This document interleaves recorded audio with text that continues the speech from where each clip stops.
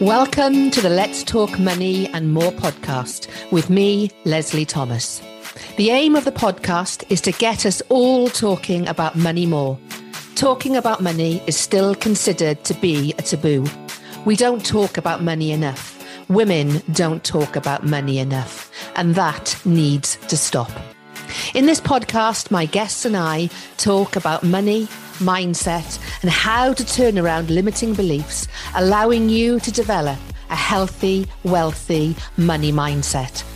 Our relationship with money doesn't just affect our finances, but impacts every aspect of our business, and most of all, our own sense of self-value and self-worth. By mastering your mindset, you can in turn master the money you make in your business.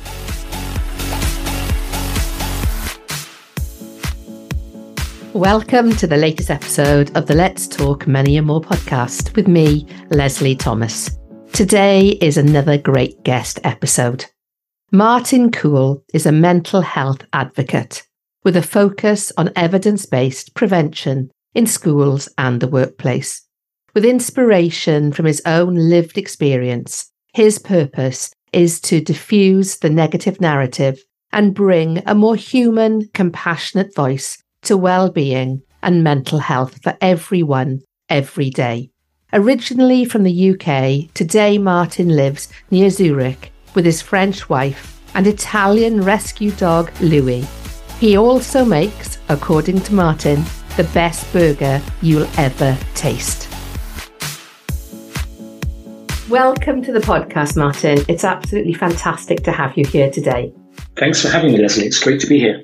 So I'm going to ask you the same question I ask all my guests. What's your money story? So I've listened to a few of your podcasts previously, trying to look for some inspiration here. And I think my earliest memory, certainly around money, was a school trip, probably in the mid-1980s when we went to the Isle of Wight on a school trip, or day out or something like that. And I used my £2 pocket money that we had at the time to buy 20 wham bars. I don't know if you remember them. Oh, I do. I used to love wham bars. Yeah, these chewy, chewy bars full of sherbet in the middle. And I had a very sweet tooth. And on the ferry home, I spotted an opportunity to sell my wham bars for some money. So I bought my 20 wham bars for 10p each, and I sold them for 50p to £1 each on the ferry home. Very entrepreneurial. The only problem with that was you had to return your cash at the end of the day to the headmaster, and he would give it to you at the end of the term. So I could hardly go back to him, having turned my £2 into £10. So I quickly got into trouble for having a lot of money on my person. But that's probably my earliest recollection of money. I've never been someone who's I'm not a saver and I'm not a spender. You know, I kind of believe that you sort of work to live. I think that's really important. Money certainly does make life easier. But I mean, I'm now with my startup, I'm self-funding that. So obviously I'm very conscious and aware of money, but I have a rule of thumb when it comes to investment decisions for whatever I need to do for my startup. I'm bootstrapping. I have a fantastic editor in Bristol called David. I call him my editor. And every unit I call, I kind of look at my investment decision. If someone offers me a product or something, I say, how many hours of David could I get for this thing that it's going to cost me? And generally that means I disregard most things that are put to me. But that helps keep me fairly sane and level-headed, certainly for bootstrapping my business. Yeah. And from the story you've just told there about, your first memory of money and that entrepreneurial streak, was that something that was developed? It was clearly developed in your childhood, but was that as a result of anything that you experienced, or do you think that you were just opportunistic to a certain extent in your approach to life? Purely opportunistic. My dad at that point had a corporate job, very staid, very boring accountancy. So certainly I didn't get anything from my father, and nothing that had been socialized in terms of upbringing to that point, because I must have been around, I want to say sometime between 10 to 13. My dad went on to own or to set up and run a successful startup in software distribution, but that was afterwards. So yeah, that was just one of those things, an opportunistic moment to make some cash, although the headmaster never gave me my money back. That is terrible, isn't it? Is that not called theft? With all the stuff that's coming out now about schools and behaviour, yeah, I'm sure someone would have something to say about it, but it was a good life lesson. Yeah. It's funny, I can remember a very similar story that from my brother. My brother was on a school trip, and this is going back to probably around the 1980s, I would imagine, early 1980s or so. And he had one of these Pac-Man devices. And we didn't know this until probably a good few years later. He would bring his Pac-Man device on these trips, not to play with himself, but he would charge his friends 50p a game.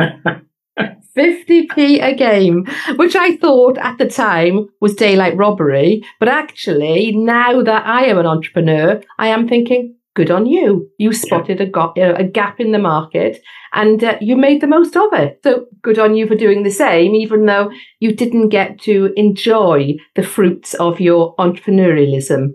Yeah, and that's a nice story of your brother. Did he maintain his entrepreneurial spirit?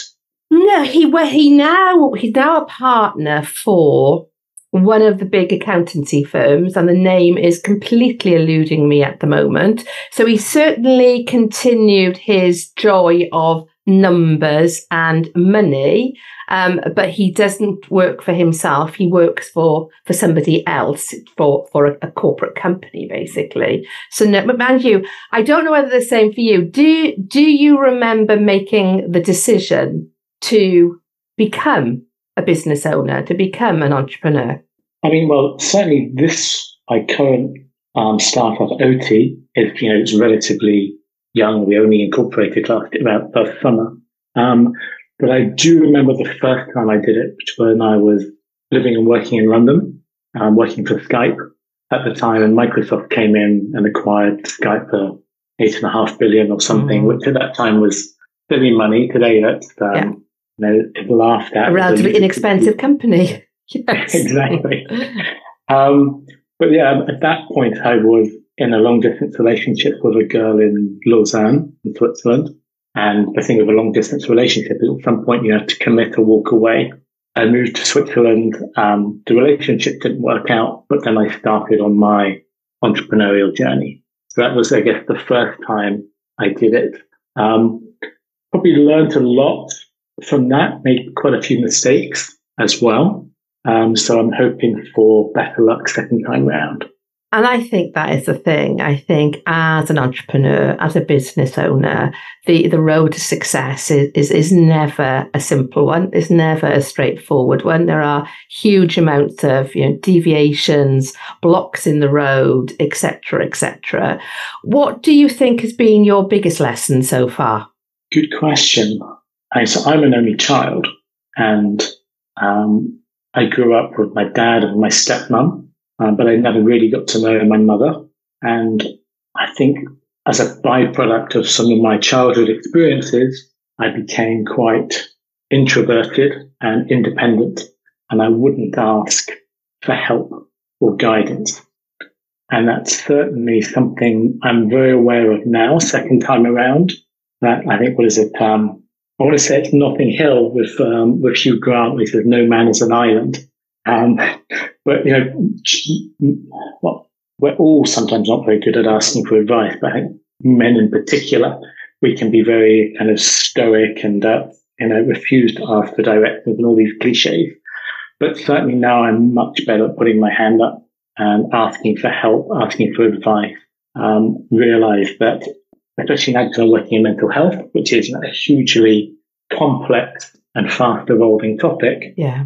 No one can know everything. We're still learning so many things about the human mind. So certainly I'm much better at putting my hand up and saying help. Yeah. And were you avoiding asking for help when you were in corporate life when you needed it? Or do you think it's a trait that's developed since being an entrepreneur? I think in corporate life, look, I was very lucky. I worked for some phenomenal brands with fairly rich resources. When you're working for companies that are backed by the likes of Nokia, Ericsson, Motorola, there's fairly deep pockets, big expense accounts, etc. So surrounded by great people who made my job a lot easier, for sure. I went through a period of, I guess, certainly depression, where I went really into my cave about 4 or 5 years ago. And it took me a good year to come out of that. And thanks to my, now very supportive wife, at the time we were just living together, it was her encouragement, her leaving breadcrumbs that encouraged me to come out and have a conversation and actually talk about my struggles. And having gone through therapy, spent a lot of time with a wonderful psychotherapist, I'm much better now at asking for help and recognizing my own limitations. They call it self-care, self-compassion. Mm. But I think I needed to go through that experience to really hit those low points to now be much more aware of the need to ask for help. And certainly when it comes to mental health, men are terrible at this. As they say, 40% of men have never talked to anybody, and that includes loved ones, GPs, best mates. They've never talked to anybody about their mental health. So I consider myself lucky in that sense. Yeah. And the reason I asked you the question is because I spent 20 years in corporate life, and then I started my entrepreneurial journey 13 or so years ago. And I can really resonate with the fact that, particularly at the start of my journey, I thought I had to know it all. I thought I had to be completely self-sufficient and self-reliant.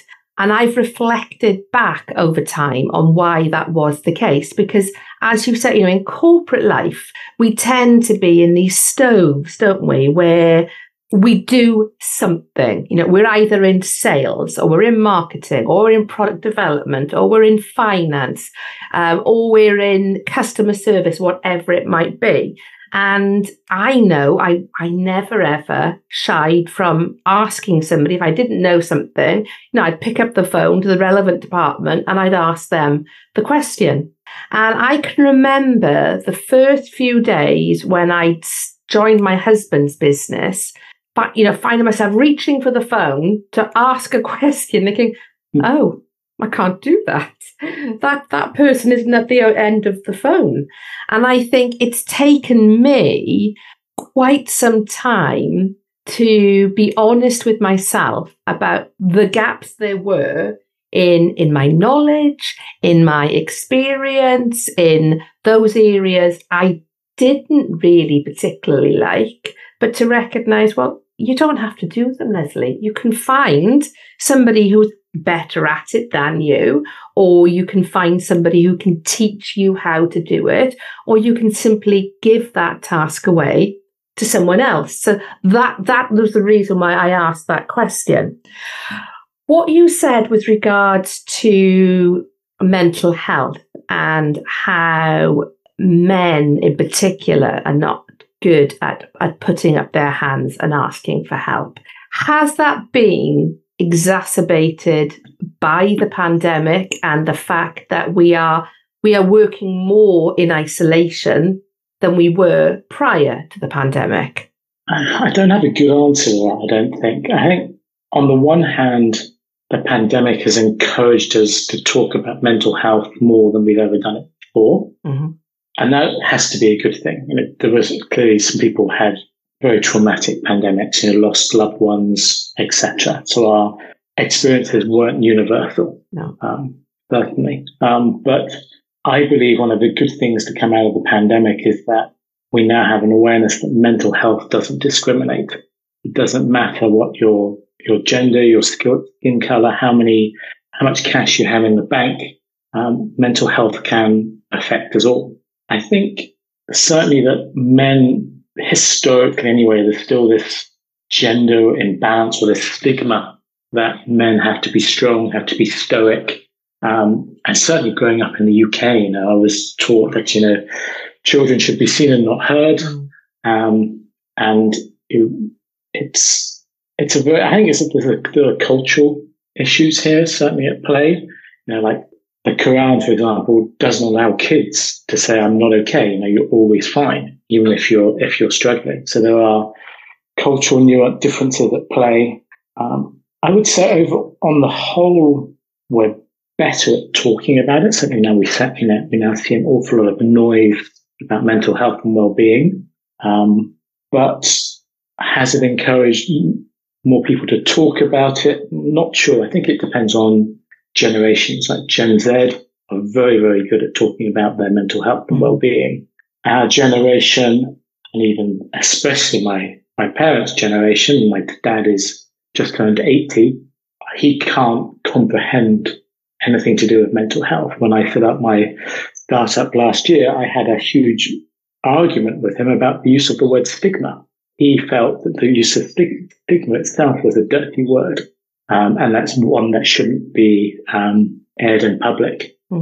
So I think in some ways we've come a long way as a society, but we've still got a long way to go in terms of normalizing the conversation.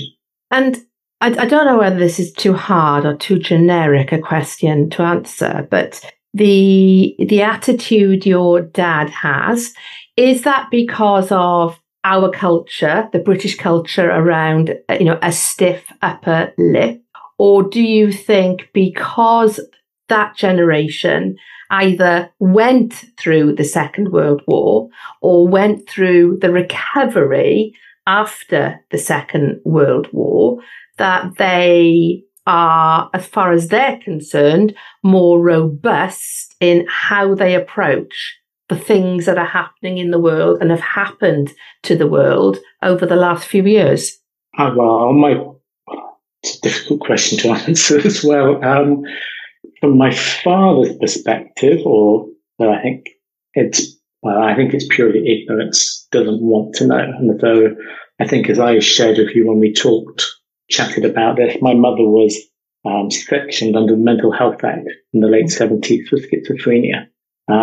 At a time in the late 1970s in the UK, certainly, if you had any kind of mental health disorder, society's answer was to put you into some sort of asylum and force feed you pills. A lot of that ignorance still maintains itself today. I was shocked recently to find that in the UK, we're still sectioning 150 people a day for mental health disorders in the UK. Didn't know that. And that's, whatever the numbers is, I think it extrapolates out to something like 55,000, which I was just horrified at. I think today we have a lot more awareness, for sure. That awareness can obviously be a two-edged sword. It can obviously lead to lots of anxiety, and it's also causing a lot of issues with youth, with adolescents, around how they manage their mental health. Yeah. But I think that I don't believe every generation has its own ignorance. I think it was just my dad's generation. It was just one of those things. It just, wasn't talked about. We still used words like lunatic and crazy and words today that we're not meant to say. Yeah. I think it was just a byproduct from another era. He means well, but unfortunately, my dad is never going to be the most empathetic of individuals. And he has his experiences, and they are as valid and as valuable as other people's when you consider them in the context of what he has gone through. When we look at mental health and what is going on currently in the economy around cost of living and the financial crises that many people are finding themselves in, is that having a bigger effect on people's mental health from what you are seeing right now because of that sense of financial trauma?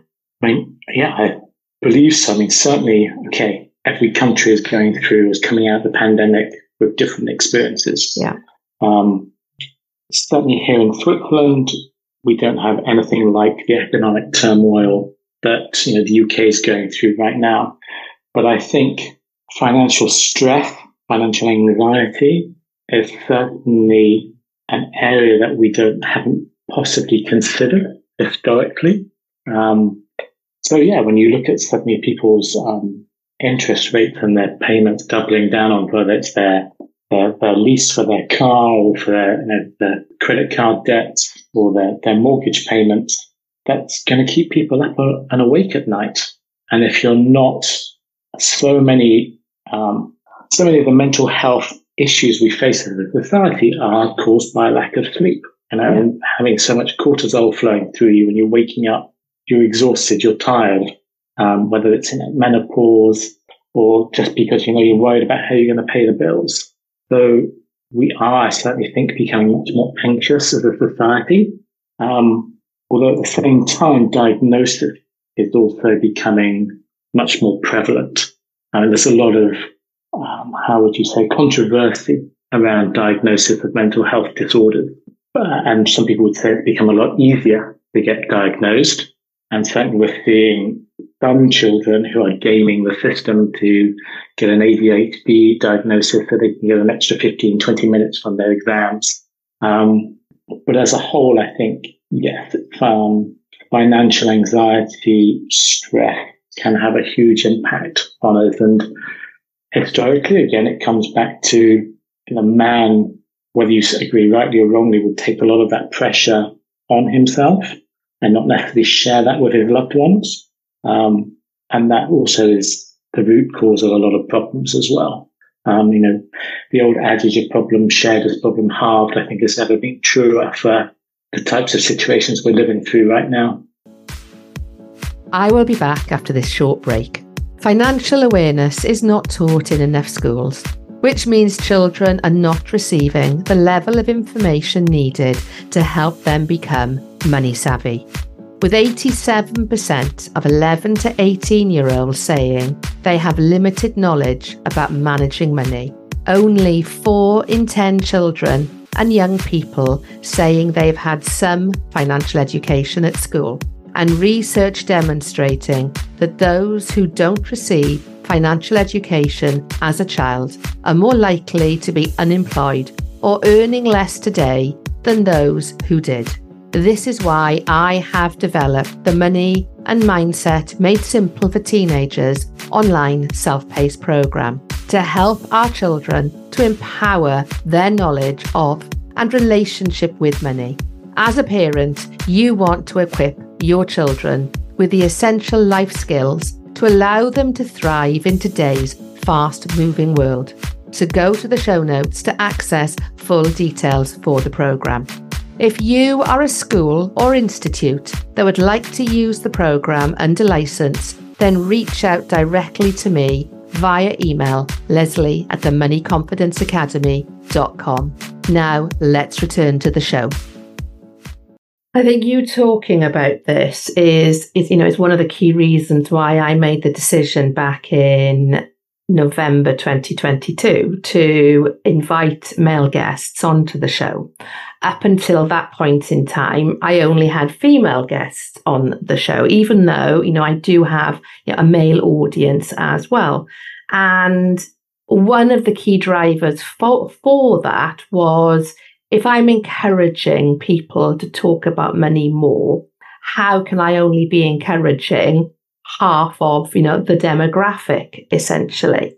And I think that extends into what we're talking about now with regards to, men and their mental health not opening up because of that need to be seen to be the man, whatever that connotation, whatever that meaning is to that individual.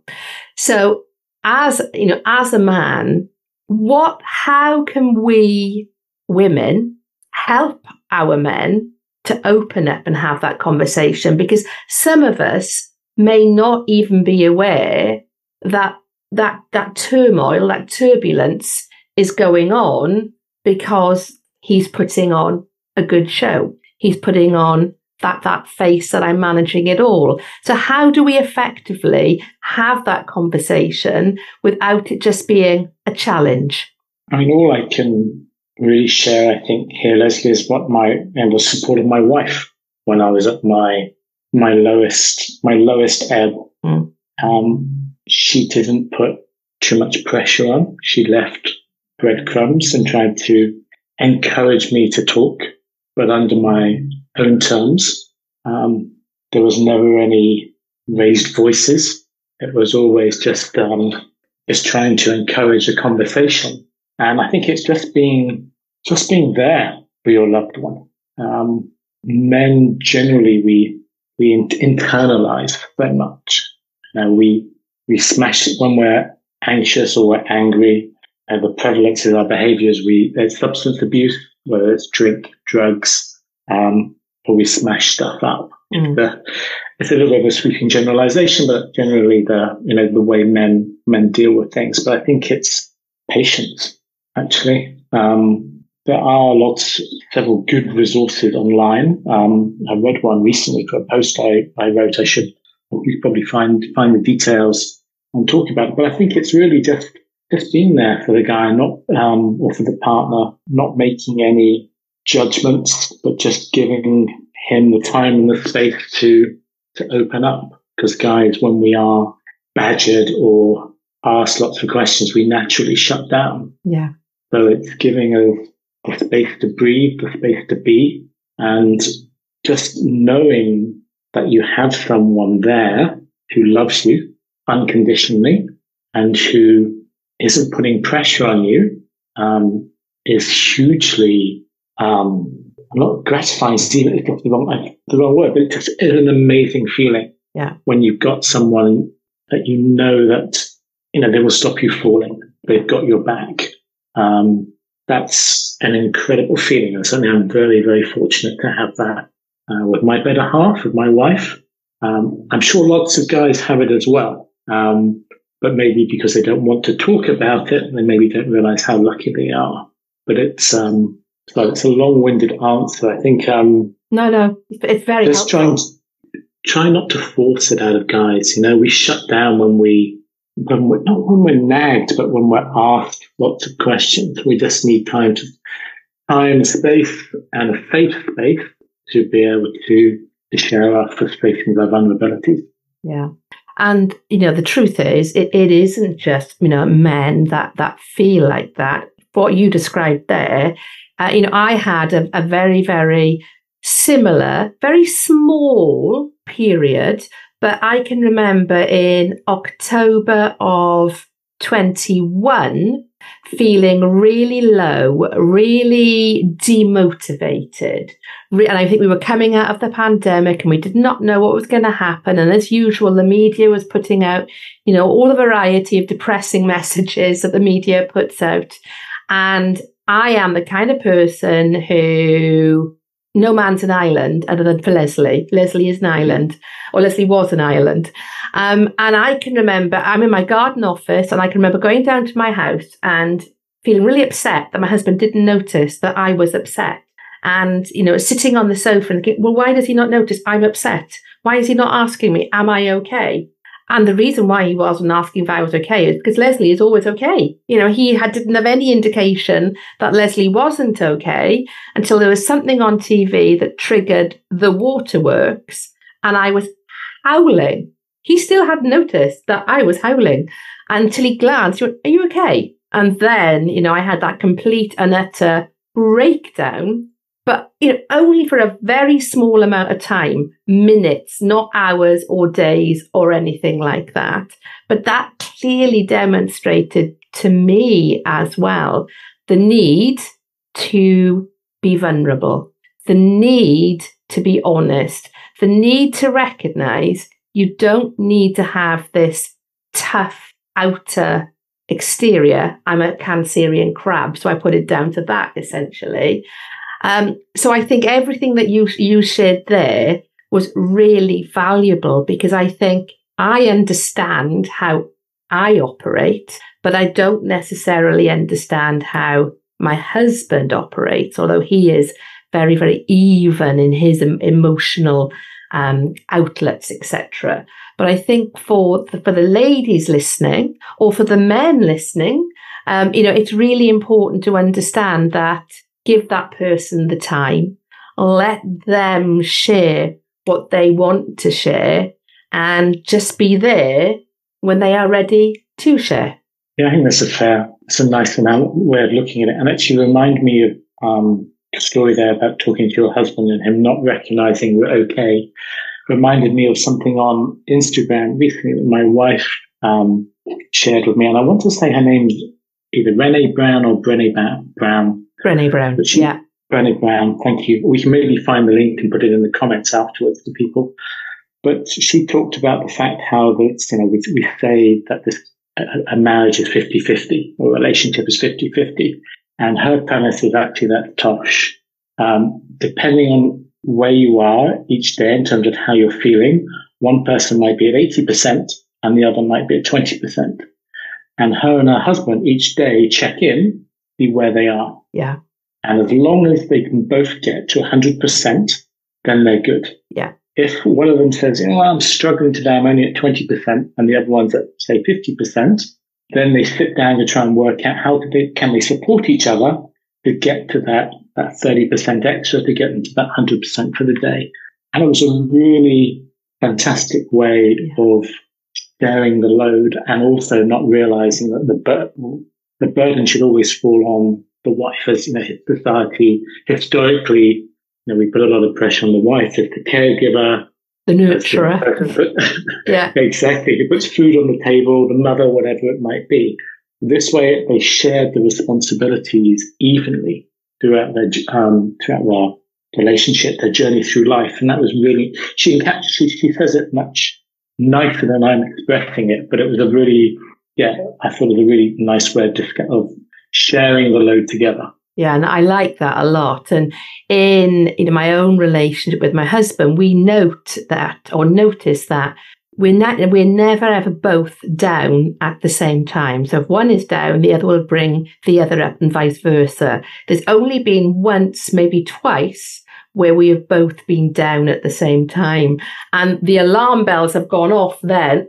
Oh my God, how can we both be down? And I think that instantly has brought us back up to have that realization.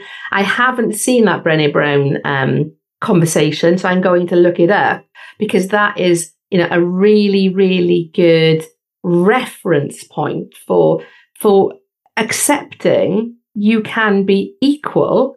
You can take on your shared balance of the responsibility for the emotional status of the relationship, but it doesn't need to fall on one pair of shoulders all the time. It's shared equitably over the course of time. And I think probably that's what we all want in any relationship that we have, is over the course of the relationship, there will be that support that one needs to give more than the other, but in other situations, the roles reverse. So thank you for sharing that, because I think that is really, really helpful. So tell me more about your new business, what you're doing. So my new business is called OTI, which is the Latin genitive for otium, which means peace, calm, and ease. And what we're doing really is measuring, monitoring, and tracking mental health in schools and in the workplace. We track that over time, and then depending on what the data shows, we then develop interventions to tackle the various data points. So, for example, we might do a survey of school well-being and look, for example, at adolescents, and that might show the school where the kids have issues with self-harm or substance abuse or lack of sense of belonging. And we can then design interventions to tackle those particular issues. And we track these data points over the course of a year. So you can really start to even out the various environmental factors and actually get a true sense of what's going on.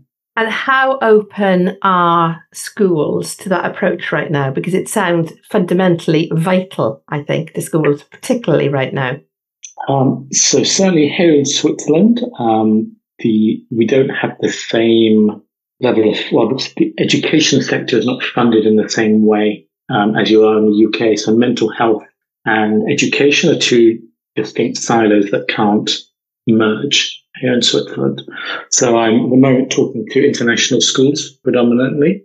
There's a lot of interest there, but there is a fear that once they open Pandora's box, they're not sure what they're going to find. But every head teacher, I mean, schooling has always been difficult. Even before the pandemic just made it, and it shined a microscope on it and made it a lot harder. But every head teacher knows his or her issues within the school. It's just how do they confront it? So the story resonates, but it's probably a little bit slower than we would hope. And in corporates, the same. There's a lot of noise, some great discussions going on, but maybe not seeing as much of an uptake as we would have hoped. But then it's also early days. Yeah. And I think that is the thing, isn't it? With financial well-being, with mental health, with what is going to shake out within organizations as a result of people experiencing those shocks.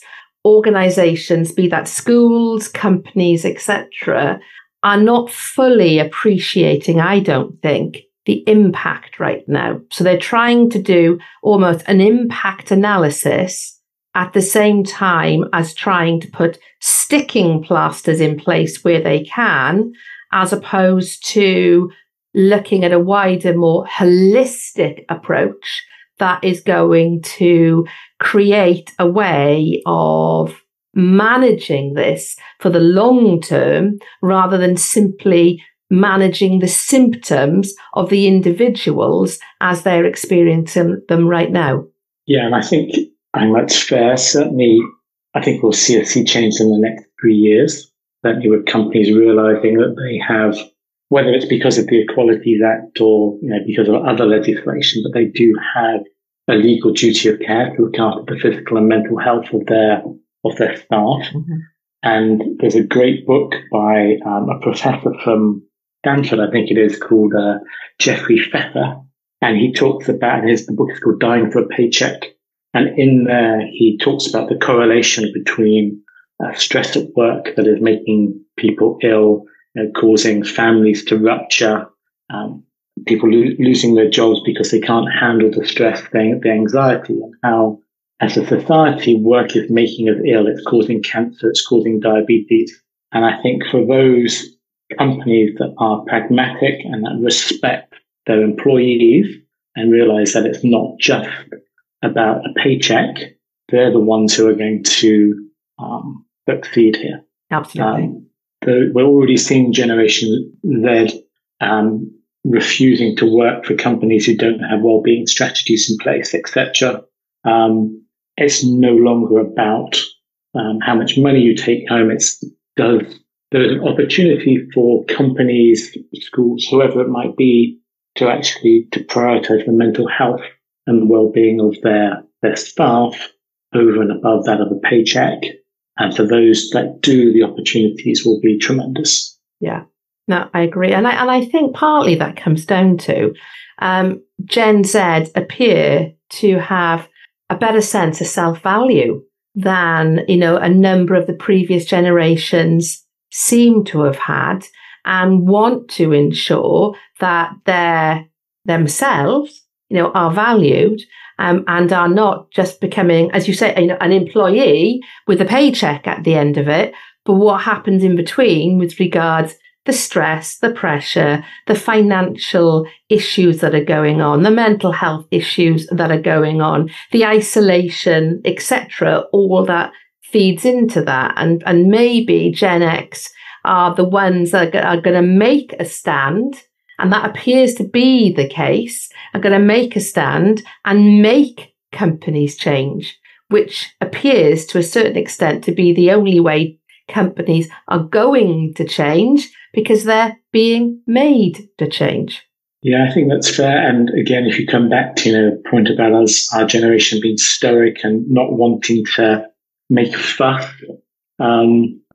Gen Z are the ones leading the charge at that. They're the generation that talks most about their mental health and well-being. They also have some of the worst prevalence of mental health and well-being.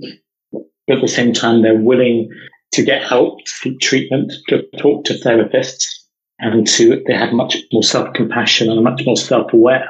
So that can only be a good thing. But I mean, it must be incredibly hard to be heading up a firm and looking at having to deal with 5 generations of talent and having to then segment your offering, whether it's training or mental health, around age and gender. Yeah, it's not easy. Yeah. But for those companies that do take that, do go that extra mile, and especially with the talent wars we've got, and the fact people quiet quitting, something like they say 80% of people are not engaged at work. Yeah. Now, these are crazy statistics. Absolutely. I don't think it's rocket science to make a difference. Yeah. The problem is some companies, they're like bunnies in headlights. They don't know what to do. Yeah. They don't know where to start. And for us, that's why we say measure it first and actually get some real evidence-based data. And then you can start to make a difference based on that data rather than just whistling in the wind. Absolutely. Yeah, absolutely. So how can people connect with you, Martin? LinkedIn is probably the best way. And then all my contact details, email, etc. are on there. So I would say just look at my LinkedIn profile, and if any of that resonates, I'd be very happy for people to reach out. And those details will be in the show notes, so making it very, very easy for people to connect with you. Thank you very much for coming on today. I really appreciate your time. I really appreciate you shining a spotlight on how we can all help each other to open up and to have those conversations. And I've really enjoyed the conversation. So thank you. No, thank you for having me, Leslie. It's been great. And look forward to continuing the conversation with yourself and with others on this topic, because it's going to take a long time still to normalize the narrative, but we do our little bit one day at a time. Absolutely. Totally agree. Thank you again. Thank you. Thanks very much for listening to the latest episode of the Let's Talk Money and More podcast. I really hope you enjoyed it. If you would like to better understand your relationship with money, then please head to the resources section on my website, the Money Confidence Academy, and download my monthly money mindset audit. This will allow you to create a benchmark for where your relationship with money is right now, and allow you to continue to measure it on a monthly basis as you do the inner work to improve it. You will also find a copy of my Money Archetypes assessment at the same time, which will allow you to start to really understand which are your 3 primary money archetypes driving your relationship with money, and how to use this information to make, spend, keep, and invest more money. Or if you are a female online business owner, why not join my free Money Confidence community over on Facebook? A link to the group and other ways to connect with me can be found in the show notes. Finally, if you have enjoyed listening to the podcast, please do tell others about it. And I would love it if you rated it and gave a review.